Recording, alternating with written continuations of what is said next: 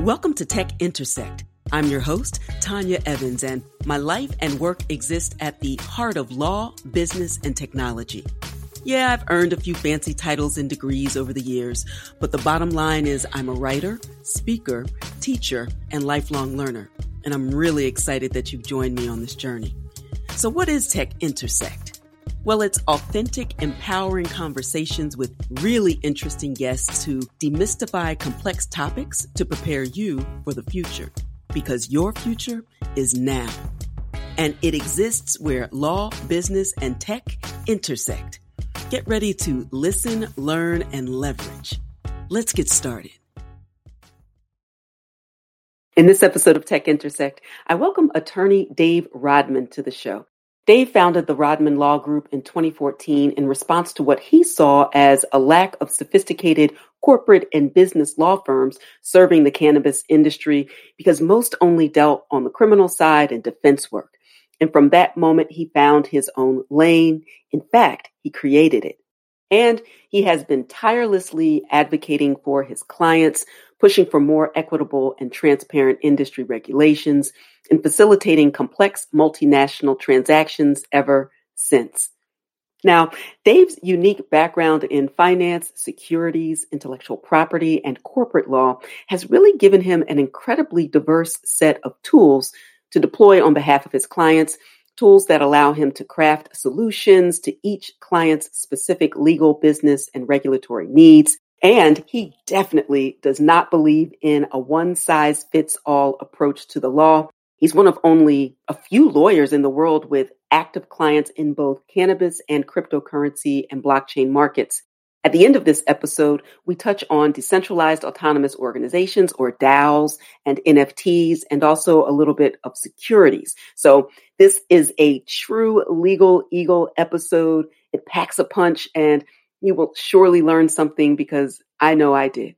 Before we jump into the episode, take a moment to follow and then like, share, and comment so that others who would benefit from this content can find it. Also, I'm really excited to share this new opportunity with you.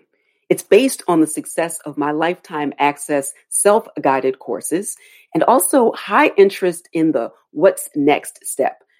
After you have a solid foundation, what do you do next to build on it? So I'm in search of highly motivated students to participate in a short course, a cohort-based experience via a new online platform. I've partnered with the co-founders of Maven.com, Gagan Biani, previous co-founder of Udemy, and Wes Cow, previous co-founder at Alt MBA. Right now, I'm testing course interest, so use the link in the show notes to weigh in on the topics you might be interested in learning more about. It'll only take 1-2 minutes tops, and I really want to hear from you. A little bit more about what the plan is for this course.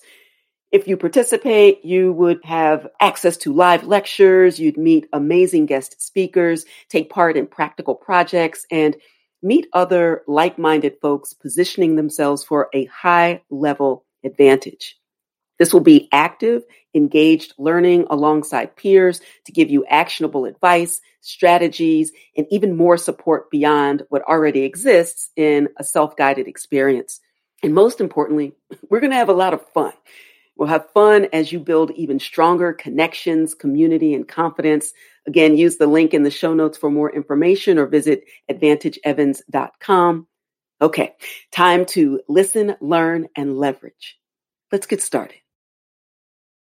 Today, I am excited to welcome a new friend, someone who I met when we were doing a conference, the Sportico conference. We came together to talk sports and NFTs and securities. And I learned along the way that he had an incredibly rich, vibrant, and exciting practice. And so particularly on Tech Intersect, when we have the heart of tech and business, law, and culture, it was really, really important that I have him come on and share some of the information that he did share with me, with my students, and certainly with the wider audience, so that we could take a closer look at Colorado, cannabis, and crypto. So I welcome Dave Rodman, Colorado-based attorney, legal expertise in cannabis, industrial hemp, securities, intellectual property, and corporate law. He's the founder and managing partner of the Rodman Law Group. It's It's a boutique law firm in Denver, a place that I adore. So I want to talk about Denver too. Focusing on cannabis, business, distributed ledger technology, and the like. We'll talk about all of that and some of the interesting things that he's working on in his practice. Do all that in a moment. But first, Dave, welcome. Thank you, Tanya. Thank you for having me. Excellent. Well, I had such a great time when we did Sportico, and the time, as you and I both knew, it flew by, maybe even faster than we thought it would. And so I remember after that, we said, let's take this show on the road. Now, I'm fully vaxxed and ready to move freely about the country and, dare I say, the world. I'm out of here very soon, but at least we can connect virtually. And first, I just want to check in with you now that, the country is opening up and we certainly have our hot spots and considerations regarding the virus, but how have you been over this past year? How has your practice been? And how are you feeling these days with the better days ahead? Yeah, great question. So we followed the shutdown order right away in Colorado and started working remotely. My partner's back in the office pretty much full time. I am not. I'm maybe a quarter of the time back in the office. I've gotten kind of accustomed to some of the homework aspects. Yeah. I think everybody in the office is now vaccinated. Maybe one person is still waiting on the second dose. Mm-hmm. Definitely looking forward to the ease of the restrictions. I went to my first dinner and drinks with my wife Friday, and it's great, but it was definitely a little weird trying to suppress some of that new anxiety that we all developed. Yes, so it was a fascinating experience. I mean, I'm glad we did it, and I can't wait to do more. But there was this sort of hesitancy that I didn't expect that I would have. I mean, I knew that I was vaccinated. I knew that we were outside, but it got beat into me so much over the pandemic that it was took some getting used to. Absolutely. I completely empathize and understand as I prepare for international travel. And I feel like the plane is probably one of the more secure places because of their filtration system. I'm kind of worried about getting to it and making all of these. It's like, this is where I'm going to park. I'm parking myself, like a range of things. And the idea of intellectually, I know, and I'm quite comfortable now from working out outside and where I live. There's just so much space. I know there's a lot of that in Colorado as well, but it's the fear of that 1/10 of 1/100th of 1% and just getting the social anxiety out because I'm an only child and perfectly happy with my own company. So I do really well in an at-home environment, but starting a new job in the middle of a pandemic and only going to my office one time in a year, I couldn't even find it if you paid me at this point. So I look forward to seeing the office that I've had for a year and didn't go in except for one time. That's an interesting point. We had a new hire right before the pandemic started. And we had and she ended up leaving us, and we had a hire in December. So what my partner and I sort of felt was that we were not equipped to, we've all known the senior attorney and my partner and I have known each other for a decade at this point.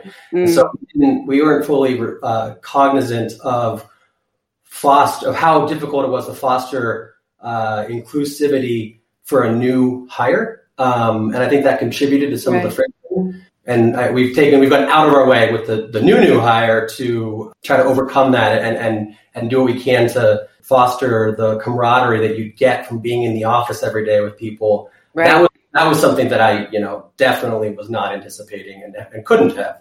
But something to keep in mind for going forward if these things happen more frequently. Speaking of your practice, share with the listeners all that your practice entails. There's so many new and exciting topics and matters that you are focused on. And so let's just hit the high notes of what you do and then get a little more granular about a day in the life with your law group. Yeah. So we founded in 2014 and it was primarily, almost exclusively cannabis. Mm-hmm. Colorado was basically the first state to allow medical marijuana at a commercial level in 2010. 2014, rec we were the first state to go illegal for rec. And that's been my partner myself and our senior attorney, we spent our entire careers in it.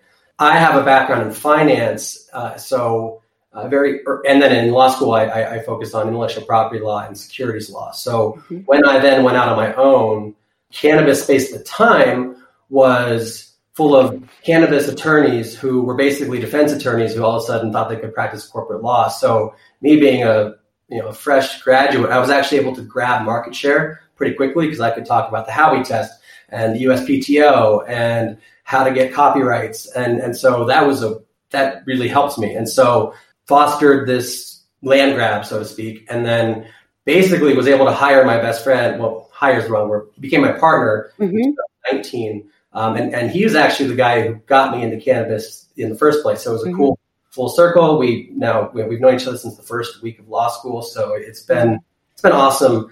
2016, very end of 2016, because of my securities law knowledge and just interest and proclivity for it, got into the crypto space. I had some clients at ICOs.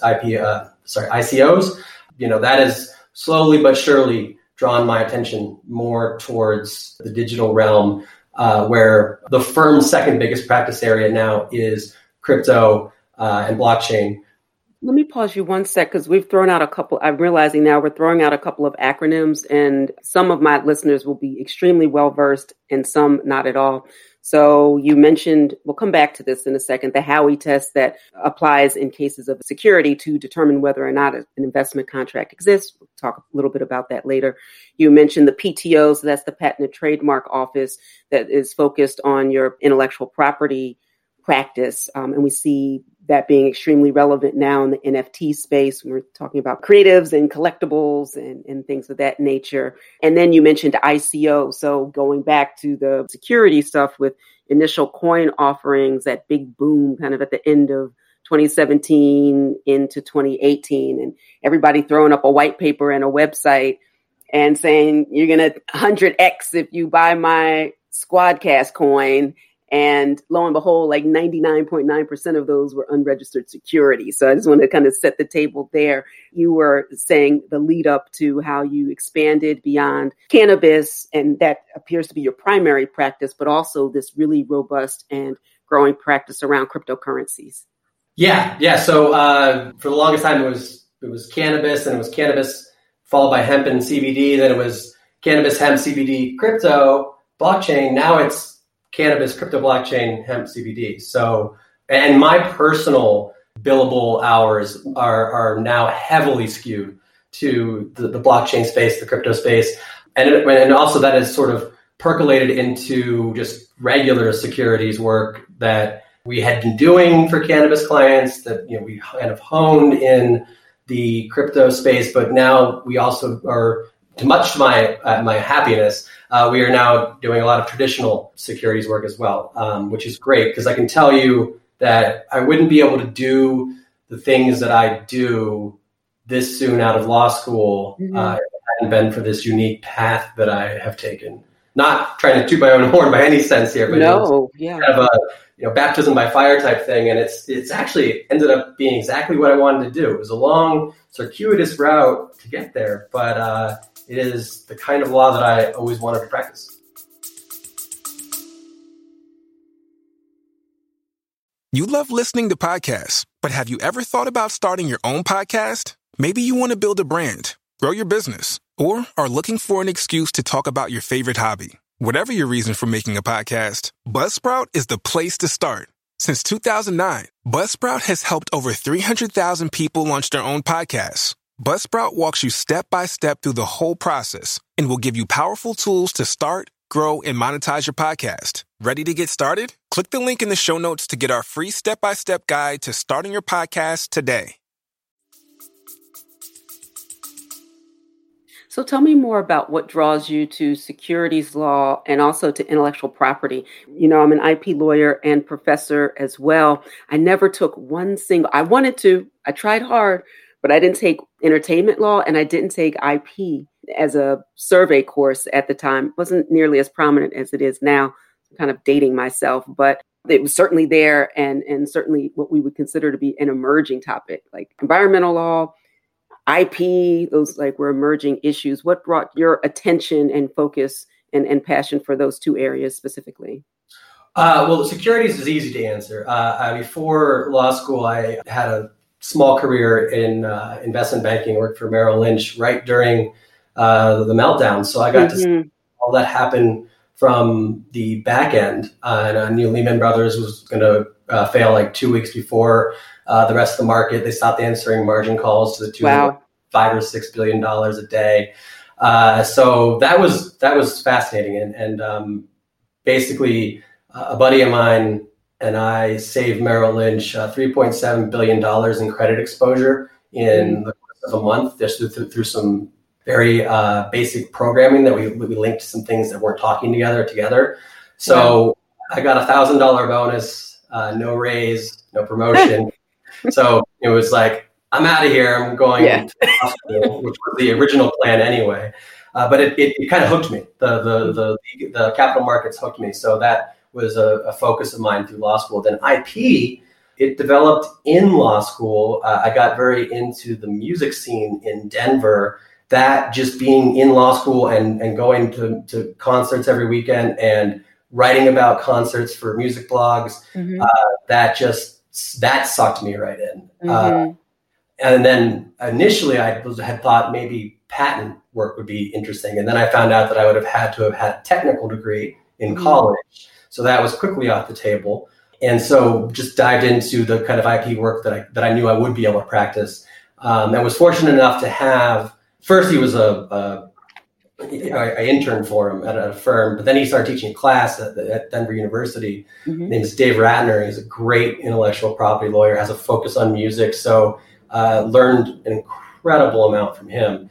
And, when I graduated, it's not like Denver is really the hotbed of securities law or intellectual property law. You got to go to New York or San Fran, basically. But because it was the hotbed of cannabis and no one knew how to apply those concepts in cannabis, I got to do stuff very similar to what I would have been doing if I had been right out of the gate. I've been like a senior associate at a big firm. So it was truly this once in a lifetime opportunity to kind of jump in and do the really important big stuff right away. And it was terrifying, but it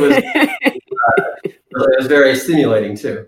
Yeah, it's important for, immediately I think of my students, and particularly in this economy and the uncertainty in the job market, the unbelievable and unending stress of it all, just law school in general, then put on top of it a pandemic, and then, graduating into this space, all the uncertainty. It's like, you can't check off all the boxes and do this, and then your clerkship, and then in big law, and then, hang your shingle or go into government work or something like that.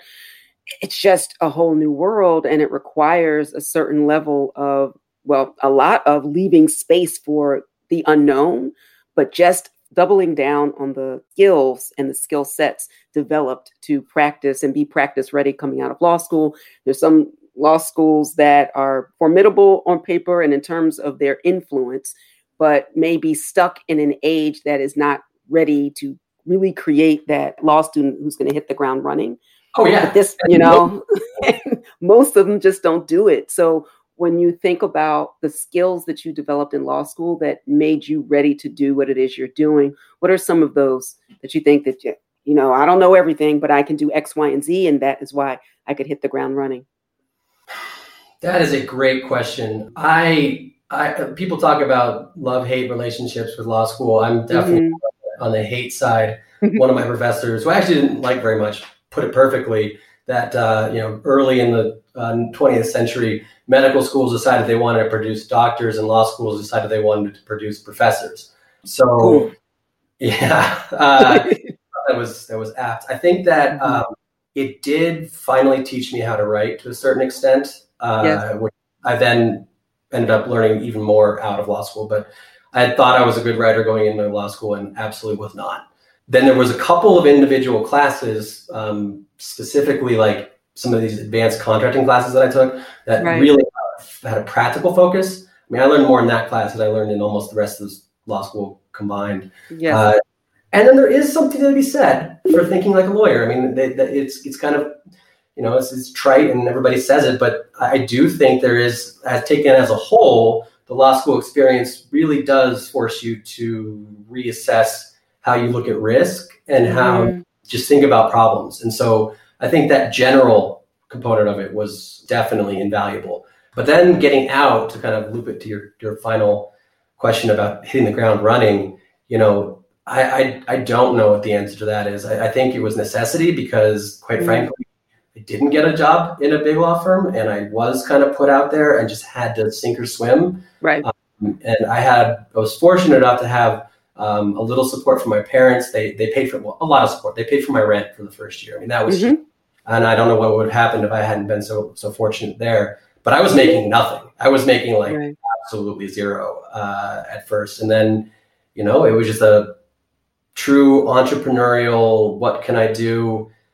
How can I get confident in something? And that meant, all-nighters. And I remember I had to have a client drive me to Pueblo, Colorado for a application submission because I had literally worked for 36 hours straight and didn't feel like I could safely drive down there. Right.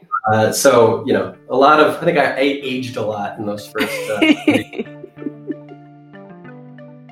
We hope you're enjoying this edition of Tech Intersect. Our conversation will continue in a moment, but first, a word on an exciting opportunity. There's a more cost-effective and time-efficient way to reach your leading-edge learning and earning goals, to put you ahead of the stiff competition in this fast-paced, tech-driven economy. You need skills, credentials, and a fast track to a competitive advantage. You need it now more than ever, and I can help.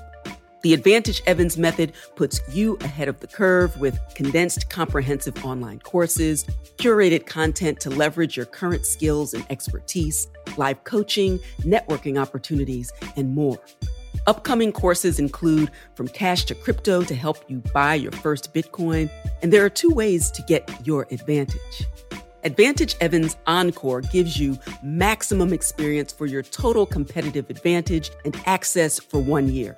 It includes a live welcome and modules on terminology, buying and selling, exchanges, mining, earning crypto, trading and investing, and also several of the legal issues you need to know in order to be safe and secure as you enter this space.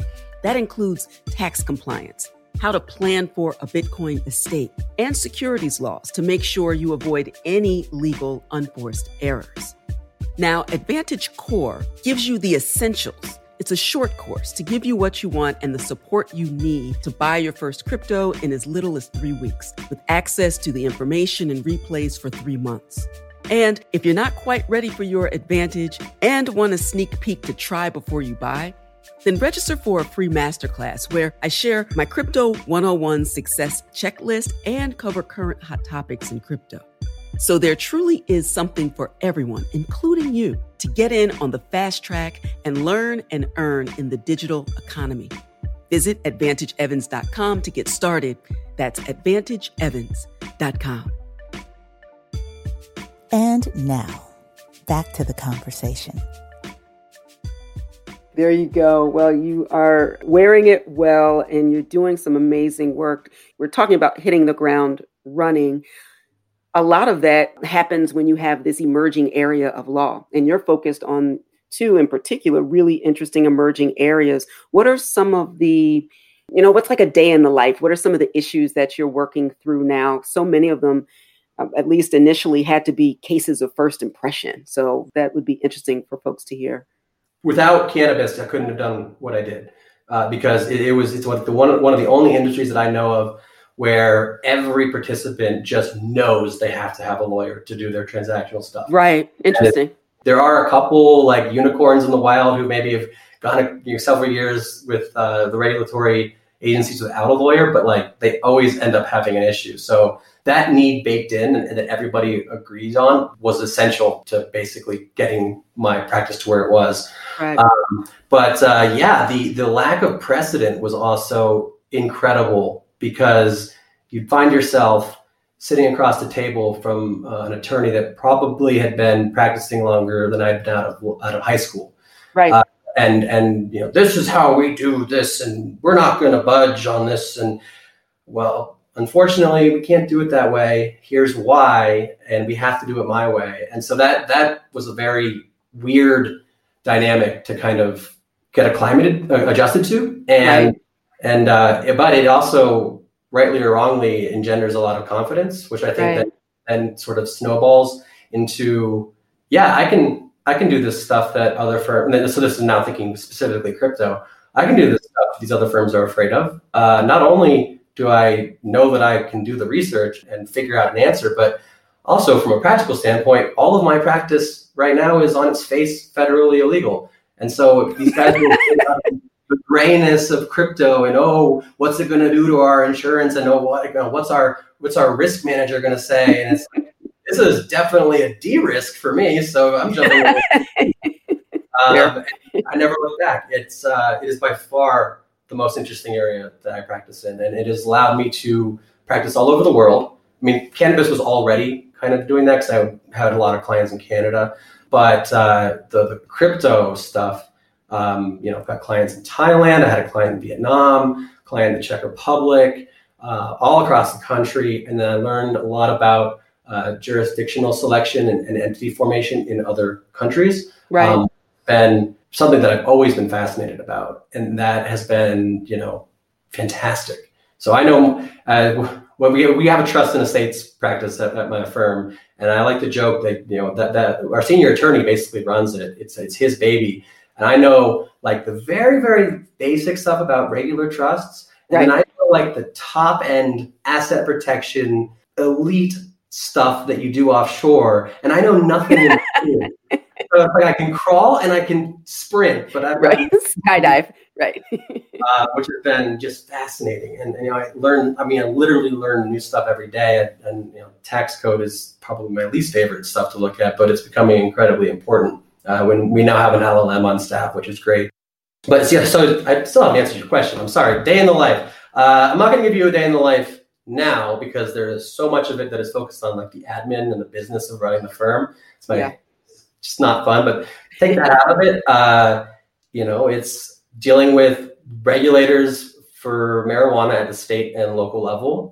It's dealing with FDA for CBD and hemp issues. And then it is dealing with securities laws and people who you come from the tech side of things and are very much used to the ethos of move fast, break stuff, which is fine when you're dealing with software. I mean, it's even fine, clearly, when you're dealing with stuff like transportation. A common thing I tell people is if you walk into a lawyer's office in 2007 and said, I want to build a company that gives its users the ability to summon third-party vehicles to where they are standing and then getting rides in strangers' cars, lawyers would have given you really good reasons why you couldn't do that. And it would have been reasons. Solid. Absolutely. Yeah. And they innovated, and Uber got big enough, and they broke a lot of laws and they paid a lot of fines, but there was a drop in the bucket. So that's the ethos that people come to crypto with. And what I try to sort of impress upon them is that when the underlying subject matter is financial in nature, the risks and the oversight go up exponentially. Absolutely. And that's right now, because that is probably the most common conversation that I have with people. No, you can't do that. No, you can't take money from people like that. No, I know that people are doing it anonymously through DeFi, and I understand, like, because I personally use DeFi. I'm a DeFi degen. I'm on Telegram all hours of the night and day. Yep. On finding new projects, but like when I have to talk about it from a professional standpoint, it's okay. You're an American citizen. You want American users, and these are the rules you're going to have to follow. And if you don't, these are the things that could happen to you. And then the response is, well, Uniswap's doing it, Compound's doing it. And it's like, well, when you were young, did your mom tell you if all your are off the bridge, you should maybe not do that? And then I follow it up with a real world example. We have a client who we represent and have represented for many years, and he was indicted in 2019 for the unregistered sale of securities, amongst other things. Now, these are things that we did not represent him on and told him not to do. But when the indictment was unsealed, he'd been under investigation since 2014. Wow. And this was a gentleman who was very outspoken about this and was on YouTube and Facebook and telling people all sorts of stuff that he shouldn't have been doing. And it took that long for the prosecutors to feel comfortable enough to bring a proceeding. So when you have this sort of DeFi or also to an extent the NFT world sort of less flamboyant, let's say, less in some instances. Yeah. But maybe keeping a lower profile is a better way to say that. You know that there's a file on Compound, Uniswap, and Aave at FinCEN, Treasury, DHS, probably FBI and CIA, and it's just a matter. These things are just they're accruing information, and whether and blockchains are a great place to accrue information as well. Oh yeah, I mean, it's the easiest way to follow the money. I don't understand why this is not understood. Yeah, so people say, "Oh, the IRS doesn't have the ability to do this stuff yet," and it's like, I agree with you. They don't. But when they do, in like 2 or 3 years, they'll see everything back to the Genesis block, and what are you going to do at that point? Right. Good luck. Yeah. Good luck with that. I'm mindful of your time, and I had one final question that I wanted to ask about specifically where your two worlds come together. Well, 2 of the 3 worlds come together in a really interesting way now. Securities and non-fungible tokens, specifically in the art and collectibles space, and seeing so many and I guess entertainment as well. So entertainers we've left the land of ICOs, but some aspects of I'm going to mint XYZ, and some of those projects are starting to look a little ICOE, a little initial coin offering like. And so I'm wondering your thoughts on potential red flags. This will be the educational part of this episode. What are some things that people should specifically, if they're minting NFTs or collecting or promoting, what are some of the things they should be aware of to steer clear of unregistered securities? And what a security is, I guess we should just say.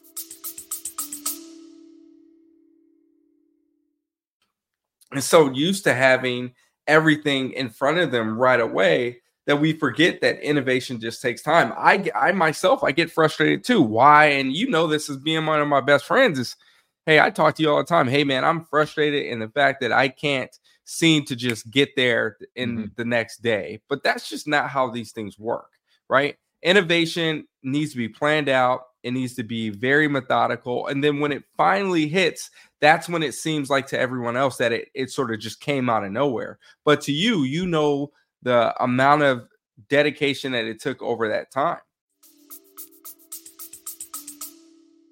The definition of a security for very broad level is when you have an investment of money into a common enterprise where the profits are to be derived by the efforts of others. That's the standard Howey test. I actually don't see, there are a couple projects that are clearly securities in the NFT world. Anything that's combining NFTs and then tokenizing them, that sort of thing, or maybe even pooling money to buy NFTs. But the DAOs, there have been seeing some DAOs. Yeah, DAOs are great. They're fascinating. I love them. They're scary as hell from a lawyer standpoint. Right. There are so many things that they can run afoul of as far as inadvertent investment companies. I mean, that's a big conversation we're having with people right now. It's like, if you're deemed an inadvertent investment company, all your contracts are invalidated. You can't engage in interstate commerce, and the fines are out the wazoo. So, then you have to basically wrap the DAO in some sort of entity. And then that raises some other questions because there are limits on the number of shareholders you can have.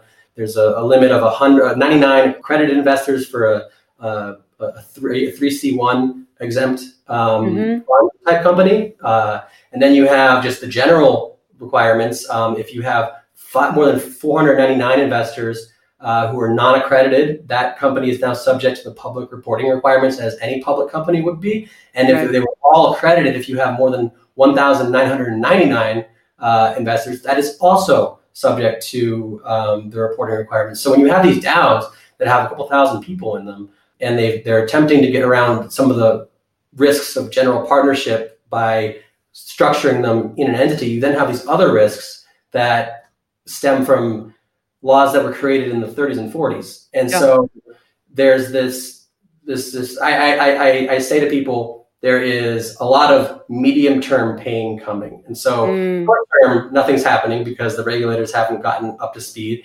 Long-term, the laws will change and there'll be some sort of universally accepted way of doing this. In the medium term, when people find regulators shoehorning them into old regulations, that is where we're going to see significant pain and potential criminal charges in some cases. And not that anybody's intentionally doing anything wrong, but like some of this stuff is strict liability. Right.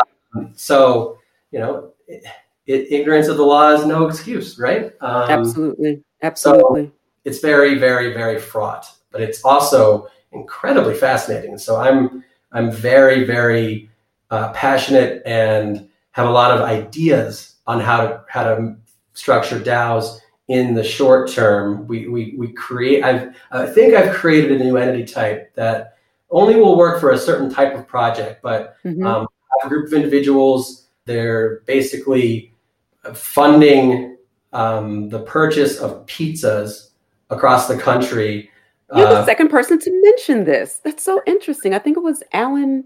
Alan is a part of it. Yeah. Okay. All right. Continue. It's like this. So they're called Rare It's Pizza. like a thing. Yeah, they're called Alan Henna.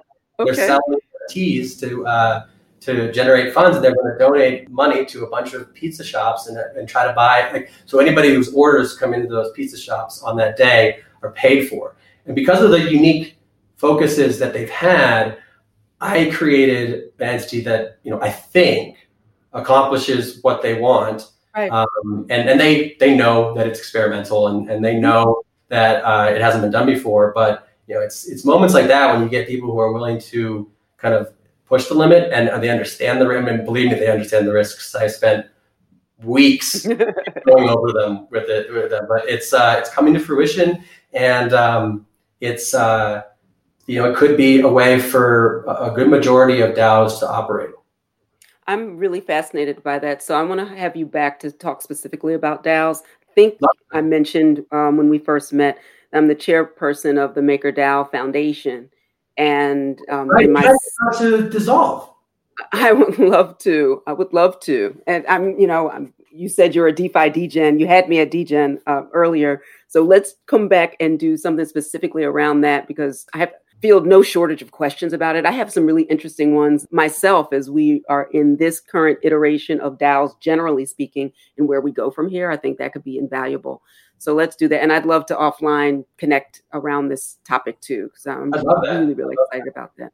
Awesome. Okay. So I think as if you didn't have enough clients coming your way, you may have a few more who would at least be interested in making the connection with you and finding out more about your firm. So I will drop links in the show notes, but go ahead and let people know how they can connect with you and learn more about your practice. Yeah. So you can visit our firm at therodmanlawgroup.com. You can reach out by email it's info@therodmanlawgroup.com. I'll let you put the phone number in the notes, but sure. That is one part where we're kind of very law firm-esque, is that a lot of clients want to call. So you can reach out at Rodman Law on Twitter, and we have a Facebook page and all that stuff. But we also have rodmanlaw.crypto as a decentralized page. Nice. And then you could be our first, for anybody listening or watching, you could be our first client to come to us in our digital space. We have the Rodman Law Group at 2 Grant Avenue in San Francisco in Crypto Voxels. All of our contact info is there. You can see our pictures. My law school diploma is up as an NFT, and as soon as we get a little bit more free time, we're going to take some pictures of the other lawyers' diplomas and put them up as NFTs. So that's been really one of the more fun things that I've done. That's amazing. That is so exciting. It might be a boondoggle, but I've been thoroughly fascinated at the whole process. And I do think that the metaverses really have some potential. Absolutely. That is amazing. I have a million more questions, but I'm going to let you go now and we'll tee it up for a future time. And trust me, I have spent way more on far less interesting things. So I'm definitely going to start checking out. What is it? Is it Crypto Voxels? Crypto Voxels. And then you should be able just to jump on and type in the Rodman Law Group. But if for some reason that doesn't work, it's 2 Grant Avenue is our address. And it's in San Francisco, the island of San Francisco. We had worked with a really good builder named Ogar. So people who are listening here in the space, they'll know who he is. Awesome. But I highly recommend him. He was super professional and really walked me through the whole process and built a really cool facility. Awesome. I think One Off has their gallery on Crypto Voxels as well. So my summer is already fully booked and this is on it as well. Dave Rodman, sir, such a pleasure. I always enjoy when we connect and have these awesome conversations. And thank you for all that you're doing in the space, not only to educate, but you really are you're charting new areas that people can engage in these emerging areas in a way that's safe, legal, and compliant. And you're really protecting the space. Your advocacy is excellent on all sides. And so I appreciate you and continued success to you. I really appreciate it. Thank you for having me. I'm really enjoyed getting to know you and be happy to chat with you anytime about anything. Clearly, there is no shortage of interesting, challenging, and at times confounding issues in cannabis and crypto. Be sure to reach out to Dave if you're in need of an attorney to navigate through the rough waters of building and operating in industries that, quite frankly, haven't fully defined the legal landscape either regionally or nationally, and certainly globally. The technology doesn't exist in a vacuum, and ignorance of the law is often no excuse, especially, as Dave said, when strict liability applies. Get the facts, get focused, get a lawyer, and then get moving. Okay, before we sign off, please take a moment to like, comment, and share this episode and this podcast with your networks. Follow me on social media and let me know what topics you'd like to hear more of and who you want to hear from. All right, that's all for this episode.